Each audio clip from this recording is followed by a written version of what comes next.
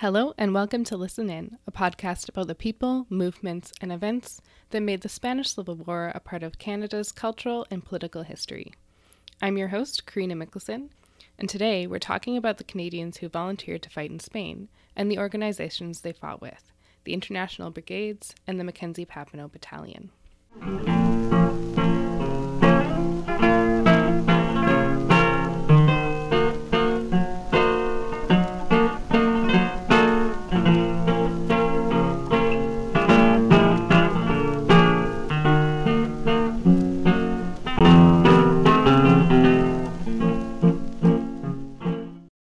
So today I'm joined by Kevin Levangie, who is a research assistant on Canada and the Spanish Civil War. Do you want to introduce yourself? Hi, I'm Kevin. I'm from New Brunswick, but right now I'm living in Toronto. I have an MA from Carleton University in English, and my kind of MA project was on Norman Bethune and his aesthetic theory, specifically one of the letters that he wrote from Spain. Yeah, so Kevin worked on the project when he was in his undergrad, right, for 2 summers? Yep. Yeah, well, that was at Mount Allison. Yeah, and then he went to do his master's and then came back with even more knowledge and skills. Something like that, for sure. Between us, we know a lot about this. Kevin knows things I don't know and vice versa, so Absolutely. Yeah. hopefully we'll be able to give the most thorough information. And we're also going to be drawing on a lot of sources. I'm not always going to cite them by name, but if you go to our website, you'll see that there are show notes posted under SpanishCivilWar.ca/podcast, and there you'll find information and links to all the websites, books, and other texts that we mention in the episode. So in the first episode, I introduced the International Brigades, a group of volunteers who traveled from around the world to support the Republican effort in Spain. So I mentioned that more than 1,700 Canadians volunteered in Spain. Many of them eventually fought with the Mackenzie Papineau Battalion, which was a majority Canadian battalion. So today we're going to dig into the story of that battalion, and we're going to talk about how that battalion was formed, who belonged to it, and what it meant for Canadians at home and in Spain. So let's get started. So the International Brigades emerged out of a call for solidarity and support for the Republicans in Spain. As early as August 1936, the Comintern, the Communist International Organization, began discussing the need to recruit and organize the international volunteers who were already trickling into Spain. The Comintern began recruiting out of Paris, with various communist organizations in other countries functioning as the point of contact for potential volunteers.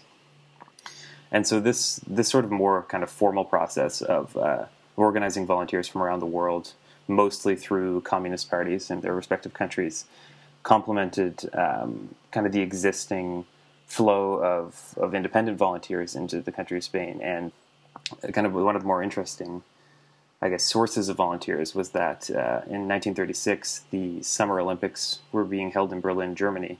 And there was obviously a widespread boycott of these Olympic Games because they're being hosted by the explicitly racist and aggressive Nazi government. As an alternative to the official Summer Olympics in Berlin, a People's Olympiad was to be held in Barcelona in July of 1936.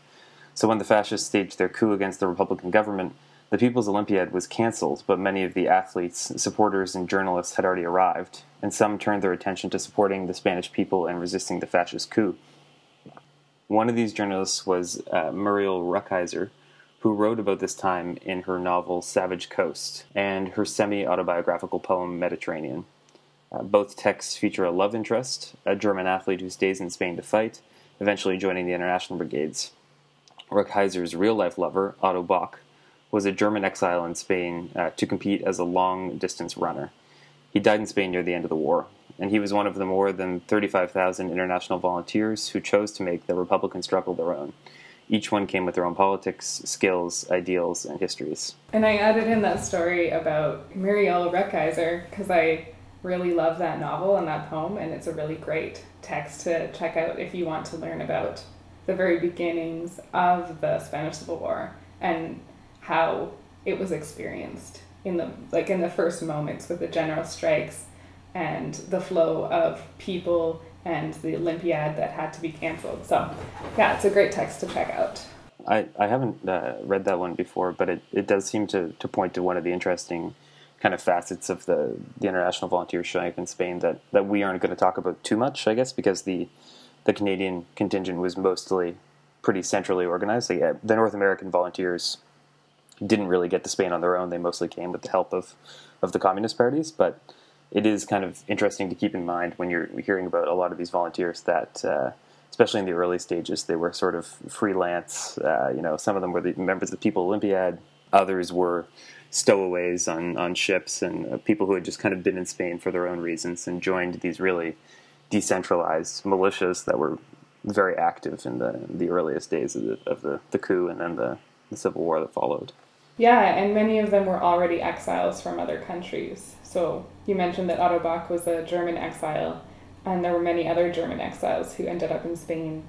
And I guess they would have had to leave Germany because of their communist ideals, or because they were Jewish, or because of, I'm not sure what else they would have been persecuting at that time, like queerness, gender, so all kinds of reasons. So as early as 1936, there was already a large population of German exiles who would have been engaged in this new fascist or anti-fascist struggle. Yeah, and the Germans and the Italians in particular get a lot of kind of credit as you look through the different sources, partly for their, you could call it, commitment to the cause. I mean, this was really seen as their last chance of regaining a homeland, that sort of thing. I mean, there's that really incredible song, that the Peepog Soldiers, that's supposed to have been smuggled out of a German concentration camp by socialists and communists, and it became the marching song of a lot of the Republicans in Spain. And that, what I find really interesting about, I guess, both the early stages of this war and the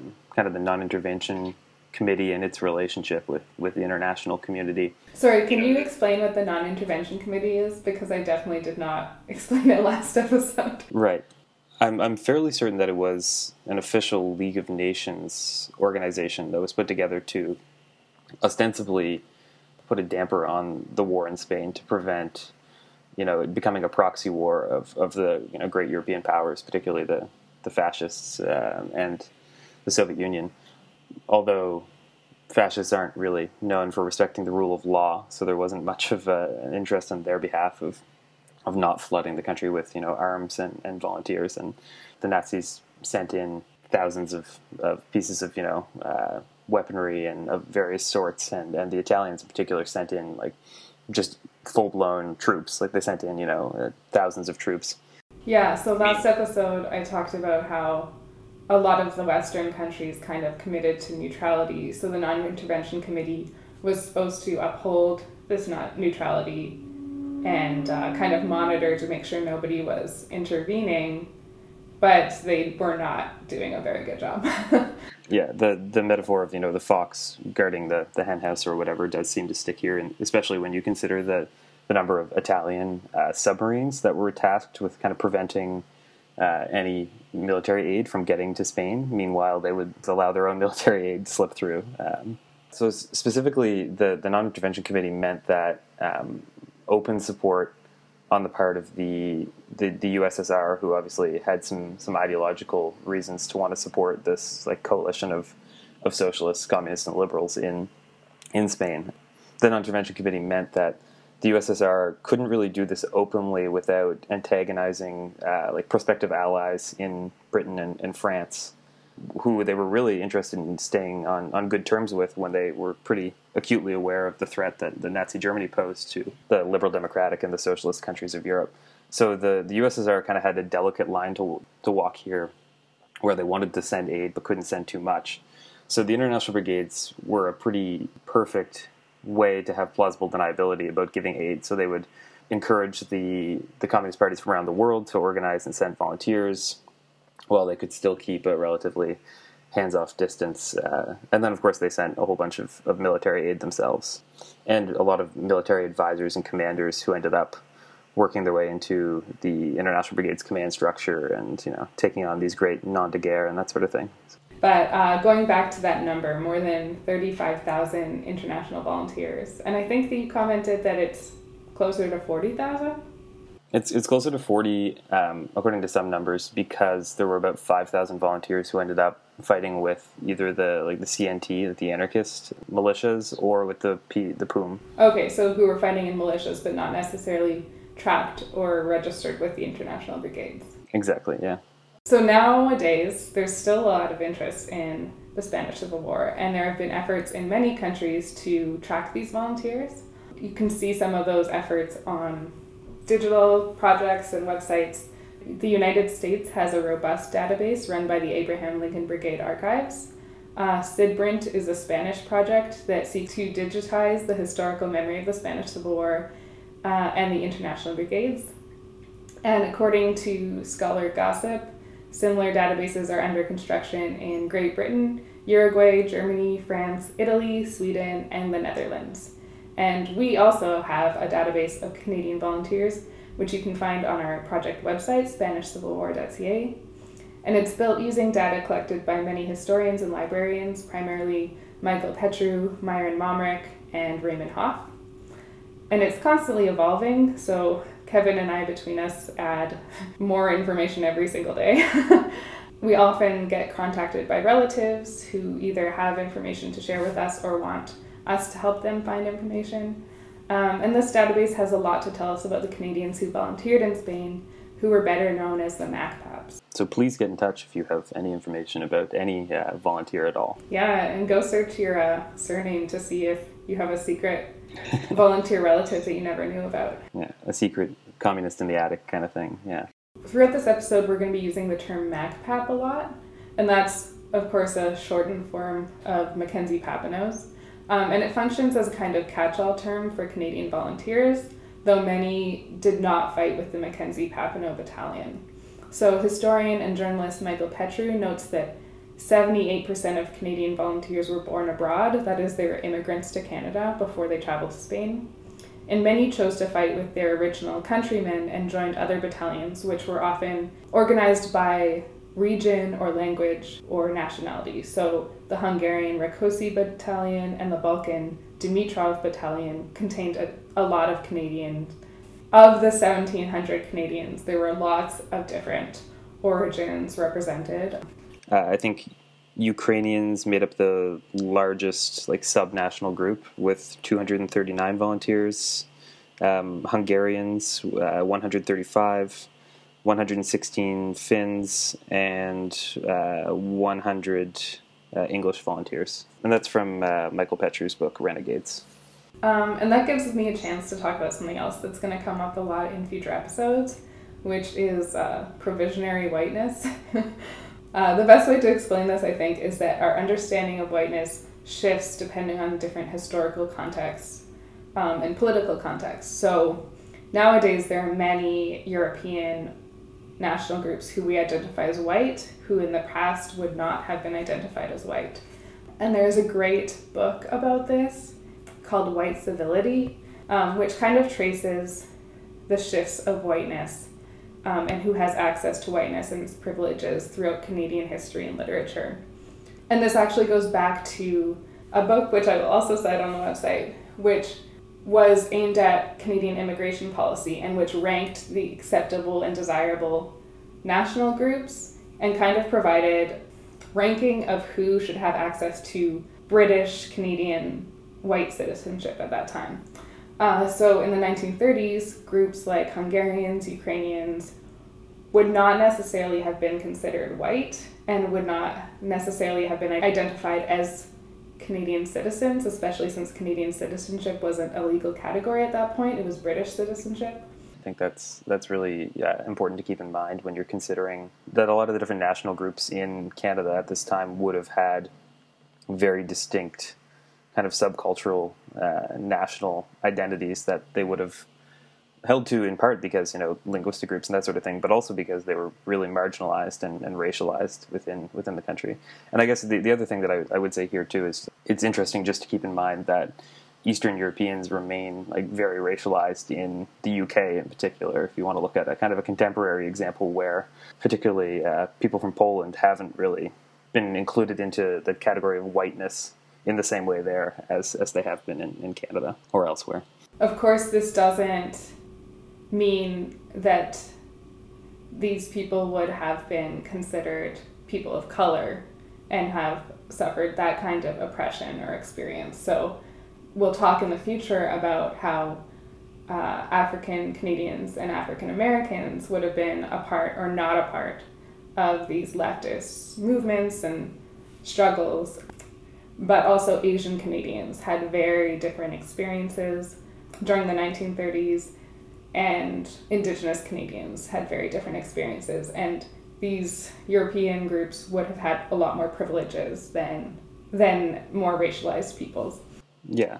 Always important to keep in mind that understandings of how whiteness is contingent can be used for really reactionary purposes. Like if you ever follow the Irish slaves myth and that sort of thing, yeah. we're not promoting that sort of thinking. We're just saying that whiteness is contingent. And in the sense that whiteness is contingent, these people who have a kind of provisionary access to whiteness may perform racism in order to maintain that access. So absolutely.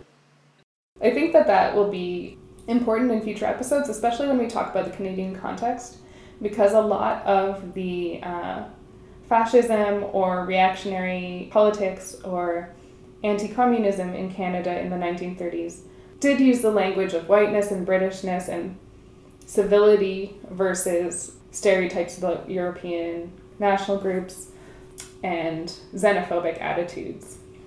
For sure. The outside agitator is definitely not a new figure when you hear about protests today. Exactly.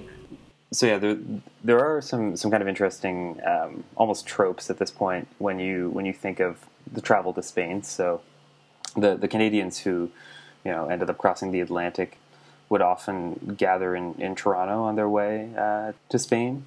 And depending on the time of year, the ships would either depart from Montreal or Halifax for the most part and sail usually eventually to France, but often through the United Kingdom on their way. Some of them also would end up crossing the border, particularly at Niagara Falls. You see that a lot in the accounts of this, and leaving through New York. There were some serious kind of impediments to travel to Spain, the most obvious of them being the Foreign Enlistment Act of 1937, which made it illegal to serve in another country's military, and this was specifically targeted at the Canadian volunteers who wanted to go to Spain. So they would end up having to get their passports stamped not valid for Spain, and they'd have to circumvent this in a number of ways. One of the most common ones was saying that you were going to the World's Fair in Paris, which led to some pretty funny situations where these, working class or particularly these unemployed men who, would wear very, torn, worn clothing and wouldn't even have a suitcase to their name would be heading to get on a steamboat and saying they were going to Paris to participate in the World Fair, which I don't think fooled too many people, but was enough of a pretense to get them out of the country. Yeah, and I get the sense from accounts that a lot of sailors and border guards were fellow travelers or allies who would look the other way. Yeah, absolutely. And once they ended up getting to France, there are stories about a lot of waiting around and kind of clandestinely figuring out who else was headed to Spain. The fact that most of these men could figure out who on the ship was also headed to Spain suggests that the authorities probably could have too if they were really dedicated to stopping them. But when I was speaking of the tropes earlier about traveling to Spain, probably the most famous one is climbing over the Pyrenees, which were the mountains, mountain range that ran in between France and Spain. And this was especially crucial after the more official ways of getting into Spain were shut down, and the non-intervention patrols plus Italian submarines were really making sure that ships couldn't access Spanish ports.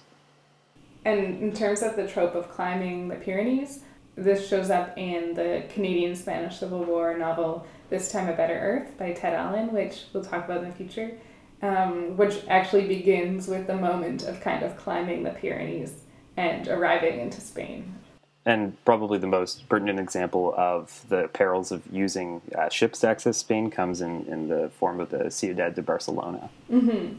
So just reading from Victor Hoare's book, The Mackenzie Papineau Battalion, he writes about how on May 29th, 1937, the Ciudad de Barcelona, bound from Marseille with 250 volunteers, was torpedoed off Malgrat, Spain, by an Italian submarine.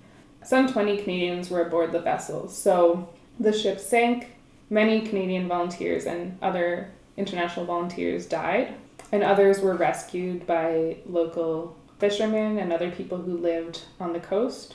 There's a lot of stories from Canadian volunteers who survived that or who lost friends and comrades in that sinking. Absolutely. So once they arrived in Spain, depending on when they arrived, they would often be sorted into English-speaking battalions. So the Abraham Lincoln Battalion and the George Washington Battalion, the two American battalions, contained a lot of Canadians. But Canadians could also be found in Spanish battalions, in the ones we mentioned before, the Rákóczi Battalion, the Balkan Dimitrov Battalion, French battalions, like all over the place. And Canadians who were kind of concentrated, especially in the American battalions, started to agitate for a more clear Canadian presence. And there's a lot of stories from Canadian volunteers about being read as American by Spaniards, by other people, and kind of resisting and saying, no, I'm Canadian. But especially in Spain, people had never heard of Canada and just kind of refused to recognize Canadians as Canadians. And so it started to be more and more important for some of the Canadian volunteers to be recognized and to have their nationality recognized.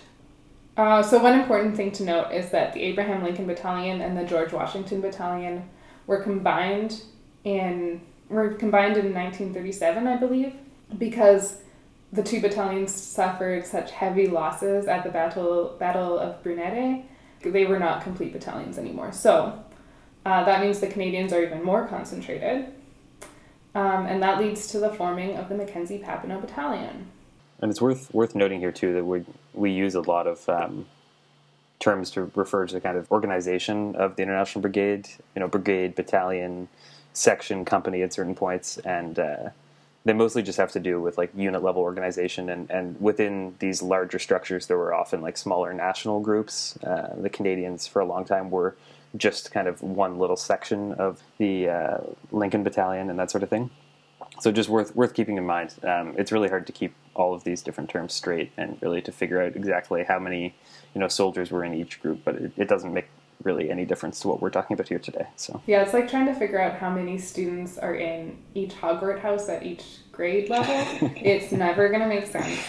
Well, and the numbers were always exaggerated, right? That's the whole. I mean, you hear about the 15th International Brigade, and there were only 3 or 4 of these different groups, but they pretended that there were 15 or 129 or something. Yeah, and that's a classic. I was wondering about that because I've definitely seen other numbers, but I was like, wow, that's a lot of brigades. Yeah. So worth noting right now, as we're talking about military organization, is that Kevin and I are not military historians. No, we are not. We are not at all. We're not even historians. Well, are you a historian? No. Okay, no, I didn't think so. Not at all. I feel like you would have told me by now. Actually, no, I'm not. So we have read a lot of historical accounts, and we've read a lot of primary sources, and we do our best. And we also have corresponded with a lot of historians. But we are not historians, and in fact, a Twitter user once endorsed me as a piss-poor historian. So if you are having problems with my expertise, I'm doing my best. You can always tweet us or email us if you have corrections, and we will do our best to correct them. Yeah. And we are going to cite a lot in this episode, 2 books primarily. So one is Renegades by Michael Petru, and the other is The Gallant Cause by Mark Zulke. Yes, and Zulke is a military historian, I believe, so he can help us out. And Petru is also a trained historian and a partner on this project now, which is awesome. Yeah, absolutely. So in early June 1937, 500 Canadian volunteers were concentrated in the American battalions. So that's more Canadians in one place than there had ever been before. And that gave them kind of a voice and sense of community in order to kind of make their case. But the 15th Brigade Command was really intent on creating a 3rd American battalion. And they planned to name this battalion after the American labor activist Patrick Henry. But Ronald Liversedge, who has his own memoir of the Spanish Civil War, which is a great read, Ronald Liversedge and many other Canadians started advocating to Robert Merriman, who was one of the commanding officers. They started advocating for a specifically Canadian battalion that would reflect Canada's labour history and that would be a kind of touchstone for Canadians at home and in Spain. So eventually Merriman gave permission for a Canadian company called the Mackenzie Papineau Company, but Liversedge and his associates were not satisfied with that. And A. McLeod, who is a Canadian, comes to visit Spain to provide support for Canadians there, right?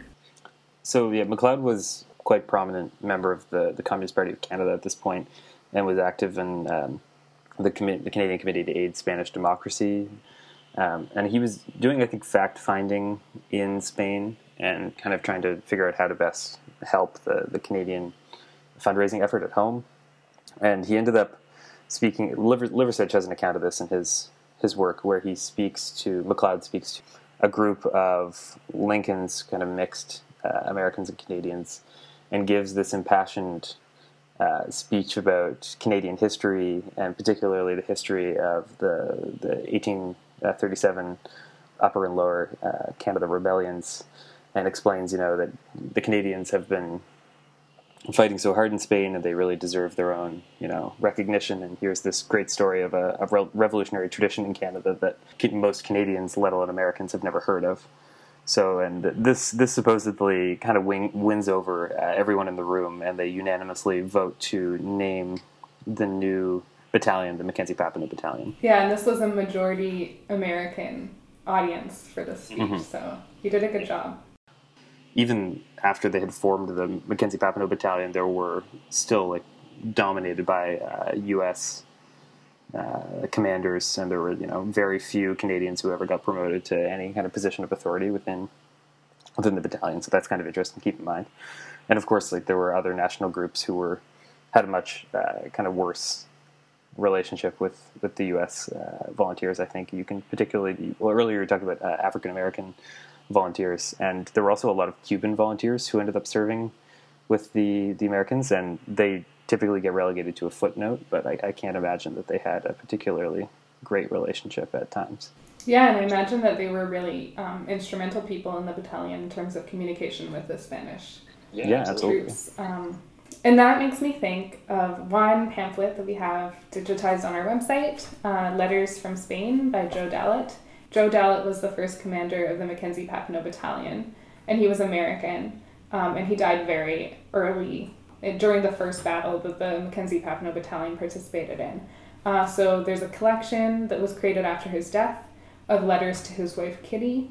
It's on our website, and we also have a case study written by me that kind of contextualizes that pamphlet, both in terms of Joe Dallatt's life and context, and in terms of Canadian involvement in the Mackenzie Papineau Battalion. So I will link to those. Absolutely. And it was just another fun footnote, because we're just full of those today. I'm full of those, as always. And it was Kitty Dallatt who was later married to Robert Oppenheimer of the Manhattan Project in building the first atomic bomb for the U.S. So that's kind of an interesting rabbit hole to disappear down if you have some time. Yeah. And when I wrote that case study on Joe Dallatt, I did a lot of research that involved reading interviews between Kitty and the Department of National Defense in the U.S., but I don't know what body it would have been, but they were screening Robert Oppenheimer and his wife Kitty to participate in the Manhattan Project. And so a lot of the information that is publicly available about Joe Dallatt is through those interrogations. Right. The Mackenzie Papineau Battalion profoundly altered Canadian support for the Spanish cause.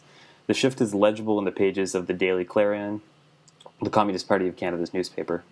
The paper's coverage of the Spanish Civil War was already incredibly thorough, but the new battalion garnered even more attention. The Clarion put out special issues devoted to the MacPaps, including letters and photographs from the volunteers, and correspondents such as Gene Watts and Ted Allen would frequently report on the MacPaps. And those are two figures who kind of feature prominently on our website, and I'm sure will feature even more prominently in future episodes. So through the miracle of shortwave radio, a Dominion Day broadcast had members of the MacPaps speak directly to their Canadian comrades, including a huge rally at Toronto's Queen's Park. The Mackenzie Papineau Battalion was a brilliant marketing tool that increased Canadian engagement in the Spanish conflict and focused Canadian fundraising efforts. particularly when the Association of Friends of the Mackenzie Papineau Battalion was founded. And this is particularly interesting because, using the language of marketing kind of makes me laugh, but it was absolutely what they were doing. Yeah, and a lot of the pamphlets and donation requests and press around the Mackenzie Papineau Battalion refers to them as Our Boys in Spain. So I think having a name to put to Our Boys and a specific military body that Canadians could relate to was really exciting. Absolutely. Yeah, and I think some of the ironies of using these effectively propaganda techniques that, that language of Our Boys in Spain just echoes so much, war propaganda that you'd hear in the First World War.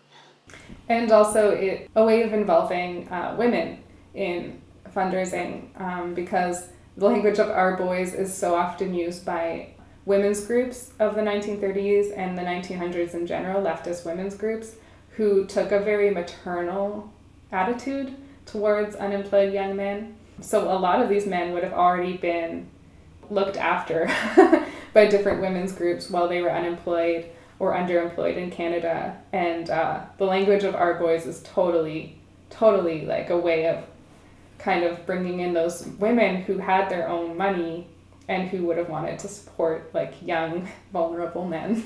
Right. Yeah, that's really interesting. Definitely relevant. All that care work once again. Yeah, totally. Yeah, every time I think about strikes and marches and rallies, I just think about all the people cooking. There has to be so many people cooking and finding things to cook. Ugh, yeah. Well, yeah, I mean, whenever someone talks about a general strike, it's always important to remember who's still working, right? Oh, so. Totally, yeah. Whose work is actually totally vital. Yeah, absolutely. The Friends of the Mackenzie Papineau Battalion, which we just mentioned, was a really important fundraising body in Canada. It coordinated aid, organized lecture tours, financially supported repatriation and rehabilitation of Canadian volunteers, and in a slightly modified version as the Veterans of the Mackenzie Papineau Battalion. Would that be the right term? Yeah, I believe so. Continued to preserve the legacy of the volunteers for decades after the conflict. And there's some really interesting stuff on our website too.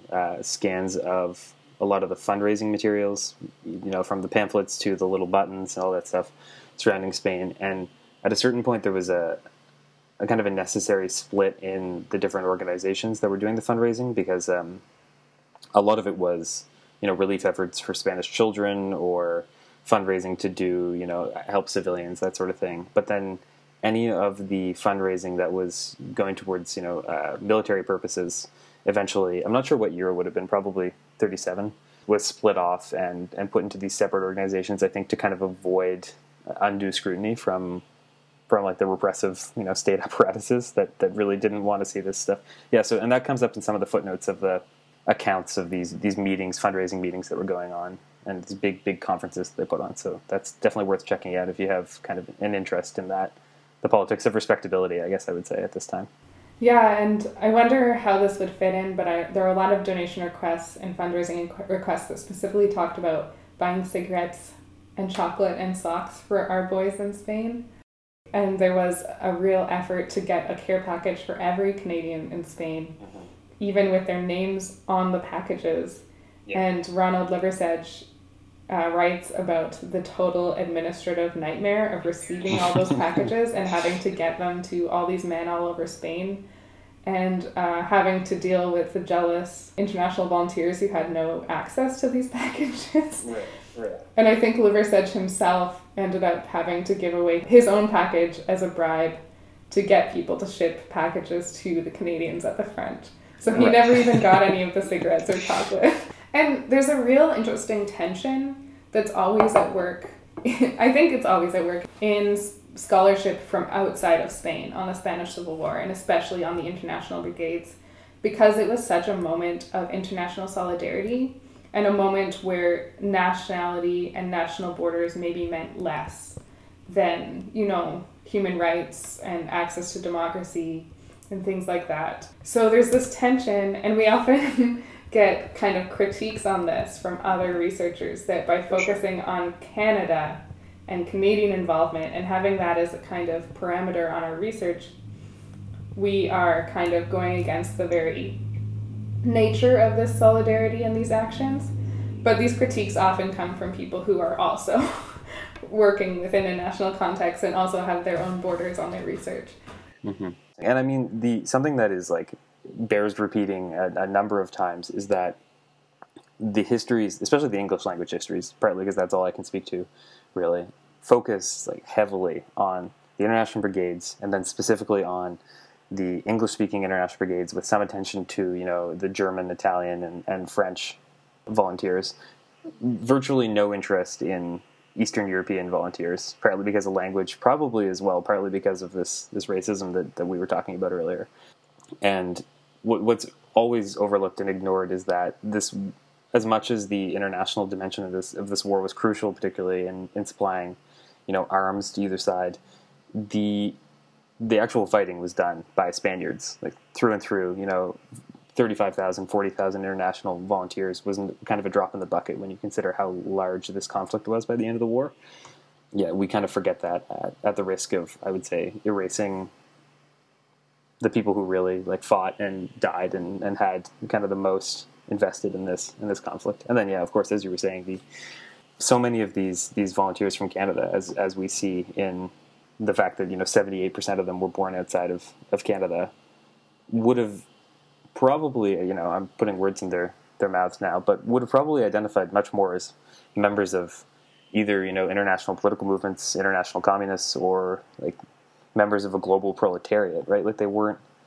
These weren't people who were particularly interested in fighting for one country's army, one country's principles, whatever it was. So yeah, and there's a real interesting tension that runs through that's also about our research, and does it efface this war as it was experienced by Spaniards, which is tough.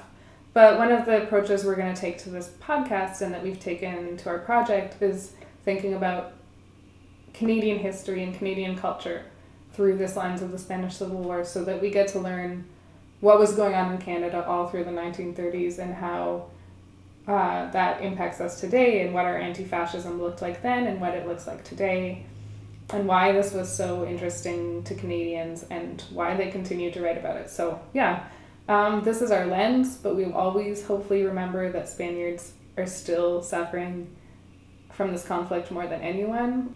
Last night I watched the movie Guernica, 2016 movie about an American journalist in Spain who is present at the bombing of Guernica, which is a pretty infamous act of horrific warfare.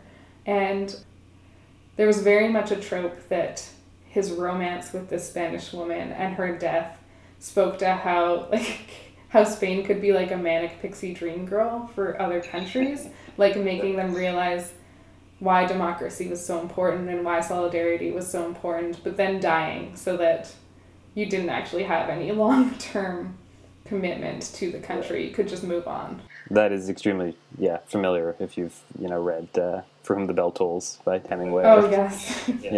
A host of other books that I think fall into a similar trap. But now we're being as cynical as the... As the American journalist, yeah. Yeah, exactly. As we know, the Republicans lost the Spanish Civil War, and in October of 1938, the International Brigades were all sent home.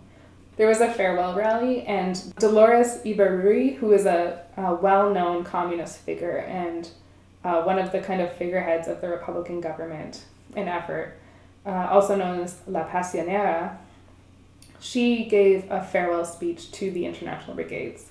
We're going to listen to some of that speech now. They gave up everything. Their loves, their countries, home and fortune. Fathers, mothers, wives, brothers, sisters and children, and they came and told us, we are here. Your cause, Spain's cause, is ours. It is the cause of all mankind. Today they are going away. Many of them, thousands of them, remain shrouded in the Spanish earth, and all Spaniards will remember them with the deepest feeling. Comrades of the International Brigades, political reasons and reasons of state are sending you back, some to your own countries, others to forced exile. Comrades of the International Brigades, you can go proudly.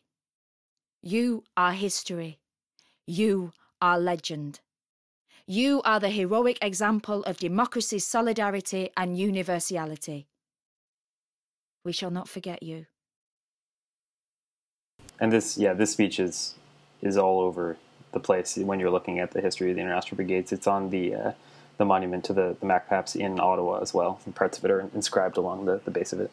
The clip that you just heard is the most well-circulated section of that speech, but the speech itself is much longer and is very beautiful and moving. So many of the Canadians left Spain at that time, October 1938, and began to make their way home. And this process of leaving Spain, I would say, wasn't quite as complicated as the process of getting to Spain, but again, we keep coming back to that. 78% of the volunteers were born outside of Canada. And for those who wanted to return to Canada, this presented quite a few problems, especially because their passports had either been lost, or any sort of identification documents had been lost during just about 2.5 years of fighting in Spain. In some cases, the passports and documents had been kind of spirited away by NKVD agents, who were like the Soviet secret police, and had been used for various kind of clandestine purposes in the near future. Most famously, a Canadian passport of a Spanish Civil War volunteer was used by the person who went to Mexico to assassinate Trotsky. And this is one of those things that I've looked into a bunch of times, and I can never find like some concrete sources on it, but it is really interesting if that's the case. So yeah, the departure from Spain on the part of these volunteers was obviously very complicated. Lack of documents, all this sort of stuff, and the Canadian government was very worried about the Canadian volunteers for a bunch of reasons. One of the reasons that they had made it illegal for the Canadians to fight in Spain in the first place, because they were concerned about these unemployed radicals, unemployed socialists and communists going to Spain and then becoming proficient in insurrection. Basically, they were worried they were going to return to Canada and form the hardened nucleus of an uprising, which I'm sure was on the mind of quite a few of the volunteers. That's not like out of the question. It obviously didn't come to fruition, but the Canadian government was interested in filtering out as many of these volunteers as they possibly could on return home. So they sent someone from one of the diplomats, I guess, from London, whose name was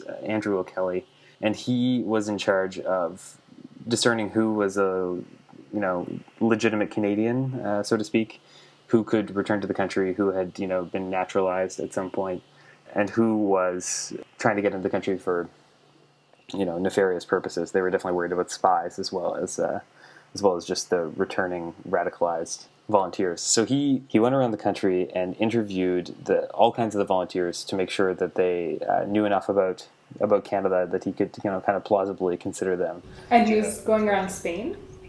He was going around Spain, yeah. And he really was tremendously unpopular among the volunteers. And there's some really great stories about the kind of lines of questioning that he would pursue. Some of the classic stuff, describe hockey, explain who is the prime minister. He did ask for kind of basic, what would be considered Canadian knowledge, and one of my favorite was he was really asking one of the I think Finns who had been living in Northern Ontario to describe the town of South Porcupine, and he gave this impassioned and very vivid description of the specific hill somewhere and all this different stuff. And I know the chief of police. Here's a list of everyone I know at South Porcupine.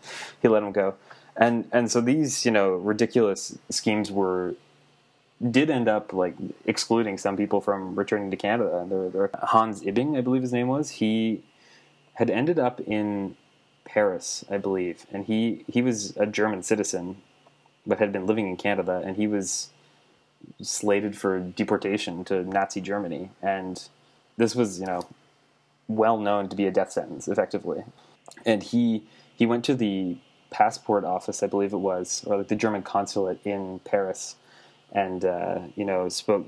He figured that his best bet was to just try to kind of talk his way into getting a German passport, so he could at least leave France, because otherwise he would end up in one of those French concentration camps on the border. And he got a passport, but the passport clerk was very aware. He could read it all over him that he had been in Spain. So, he said with kind of a sinister smile, he stamped his passport, only valid for return trip to Germany.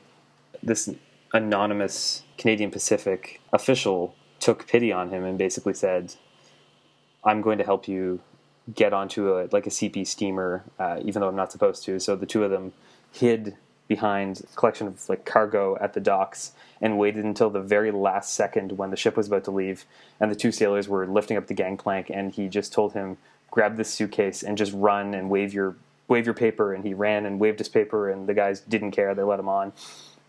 By the time they were out to sea, the purser figured out that he wasn't actually supposed to be on the ship, but they weren't going to turn around. And when they got to Halifax, he talked to someone in the passport office or whatever. I'm now referring to any sort of bureaucracy as the passport office, I guess. And he talked to someone there, and he, realized that he wasn't supposed to be there. And this guy was kind of filled with disdain, but effectively said, I'm not going to be responsible for deporting you to your death. Welcome to Canada, and stamped it for entry, and he made it back. So I believe there were at least a few nominally Canadian volunteers who were probably deported to their deaths, but at least Hans Ibing made it back. So it makes me think of two things. So as much as I laughed at Colonel Kelly's screening methods, my friend Brittany Krause is doing her PhD work on refugee literature, and that is listening for accents and descriptions of home places is a way that refugee claims are screened in some places, and it's really horrific because it just totally destroys any nuance in the ways that we are raised and the ways that we speak and how we learn to speak and how we are forced to move around or move around by choice. Anyway, but it also makes me think about how contingent our immigration system is on everybody doing their jobs properly, or everything going perfectly, and there's all these ways that can get derailed. And the case right now is Abdul Abdi, who was a refugee from Somalia when he was just a toddler, and then was taken into child welfare when he was 6, but the Canadian government, who was his ward, never filed citizenship for him, and now they want to deport him for not having citizenship. And it's just and the idea that somebody in one office or a few people in different offices can throw somebody under the door and make sure that they get in safely, even though the system is rigged against them, is just so upsetting. Yeah, absolutely. Oof. Yeah, okay, so most of them made it home. Most of them made it home, yeah. Some of them were still in prisoner of war camps and concentration camps for longer, but most came home in 1939, around February, and the winter, spring. They were greeted in Toronto. Those that made it to Toronto were greeted by a huge rally of 2,000 people, which was pretty cool. Some of these Canadians went on to fight in World War II. Some were not allowed to enlist because of their communist or Red or Spanish Civil War histories. Mm-hmm. That seemed to be up to the people in charge in any given place, right? And if they could keep it a secret or not. It was a bit ridiculous to not allow these volunteers to fight fascism for a second time. It wasn't like they were going to try to undermine the Canadian war effort, but of course, And one of the wonderful, bizarre, hypocritical ways that these volunteers have been described is as premature anti-fascists, mm-hmm. which indicates that they were fighting the right people, but too early, therefore mm-hmm. it was not acceptable. Yeah, which is especially absurd if you actually kind of take a look at when the Second World War started by any standard other than, official history. It's 1931, the Japanese invasion of Manchuria. It's the Spanish Civil War is very clearly a part of World War II by almost any metric, you know what I mean? Yeah. And of course, one of the ways that Spanish Civil War scholars often try to vie for legitimacy, and that's a super cynical thing for me to say, is by describing the Spanish Civil War as the first battle of the Second World War. And that's legit. The Nazis especially used Spain as a place to test out military operations, train people, things like that. But it's also a pretty racist thing to say, because there were all of these conflicts happening in Japan and China and Manchuria and Ethiopia that were very much about fascist hostility. So that's something to keep in mind. And we'll definitely touch on Ethiopia in a future episode. Yeah. Some of these Canadian volunteers were monitored by the RCMP. Nobody was ever charged under the Foreign Enlistment Act, which many of them violated. But they were monitored by RCMP officers, at least some of the volunteers, not all of them. But generally, they just continued to live their lives. Many of the volunteers chose to return to Spain to visit at various times. And there's a really great story. Do you want to tell this story about a sailor? So there was a former Canadian volunteer, John Paddy McGilligut, who was a sailor who was on shore in Barcelona in 1947 on leave. And there's a quote from Petra about this. And he says, walking through the city, he saw one of his former Civil War commanders now working as a street-side shoe shiner. McGilligut sat at his commander's stool, and although the two men recognized each other, they said nothing. The Spaniard, however, scrawled an address on a scrap of paper and tucked it inside McGilligut's pant leg. When McGilligut arrived at the address in Barcelona's red light district, 10 former members of the International Brigades, all Spaniards, were there to meet him. They hugged and kissed him, and as McGilligut recalled years later, tears just rolled down my goddamn cheeks. So that one's pretty touching. This period is, right in the fascist dictatorship, Franco's fascist dictatorship, and these Spanish Civil War comrades would have been lucky to have survived all of the executions, exiles, and imprisonments after the war. But just having this moment of comradeship within that oppressive state would have been really, really something. Mm-hmm.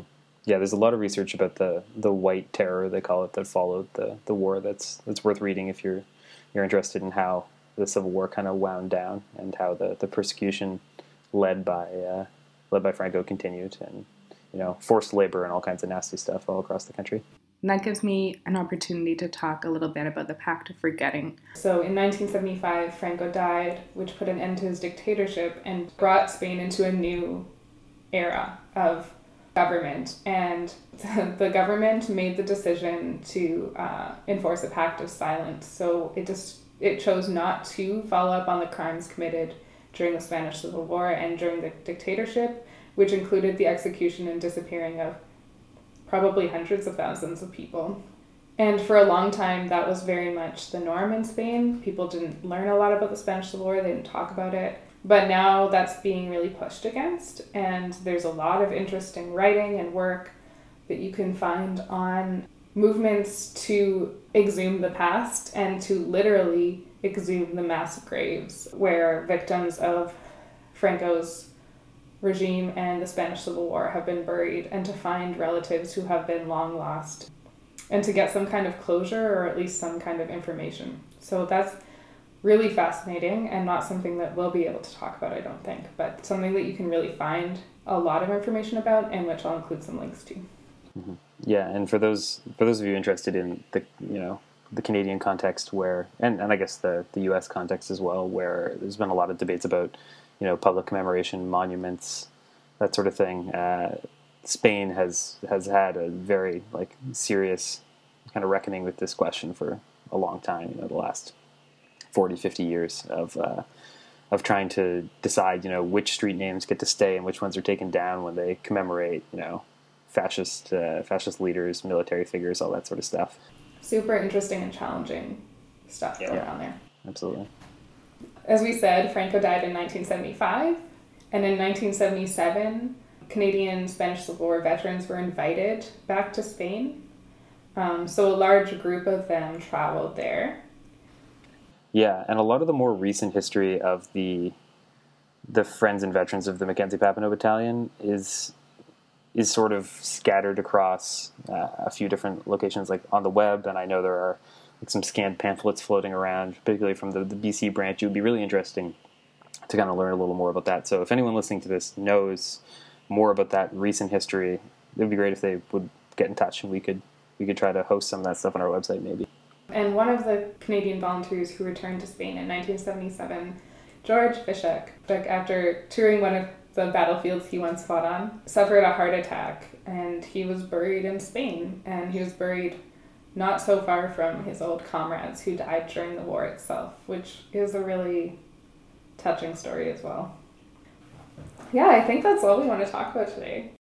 I think so. I think we covered a lot of ground. We covered all the things. No, we did not cover all the things, but we gave you so many leads on what we're going to cover in the future. So I'm going to post a lot of the sources that we mentioned on our website, but a lot of them are text-based books and articles and pamphlets, and if that's not your thing, if you came to this podcast because you're tired of reading books, there's some documentaries, both radio and video, that you could check out.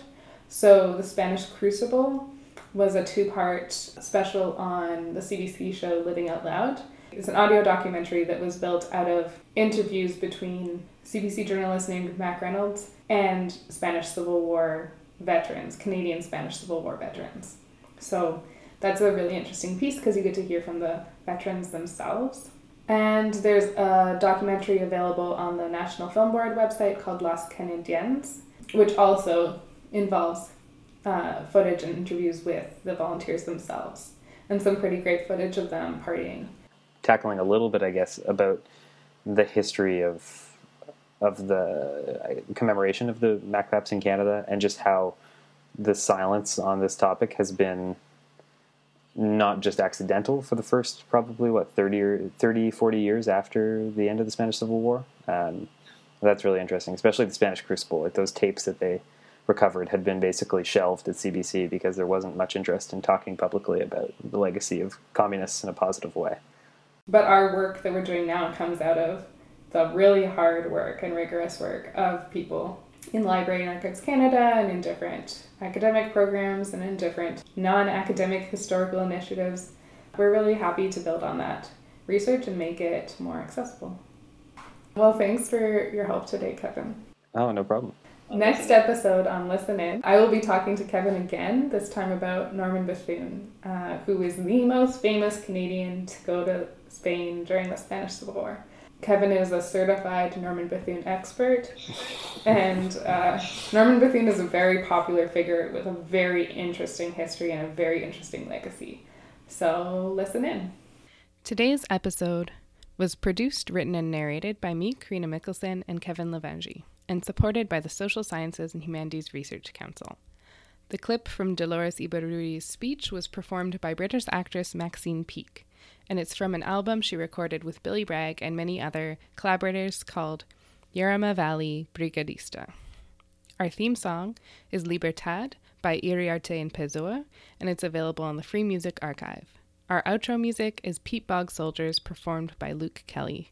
If you have any feedback on the show, you can get in touch with us on our website, SpanishCivilWar.ca, through Twitter, @CanadaSCW, and through my email, Karina, Kaarina, .Mickelson, Mikalson, @dal.ca. And apologies for my echoey recording today. I was recording in a new space, and I probably won't record in it again. So thank you for listening. Far and wide as the eye can wander, heath and bog are everywhere. Not a bird sings out to cheer us, oaks are standing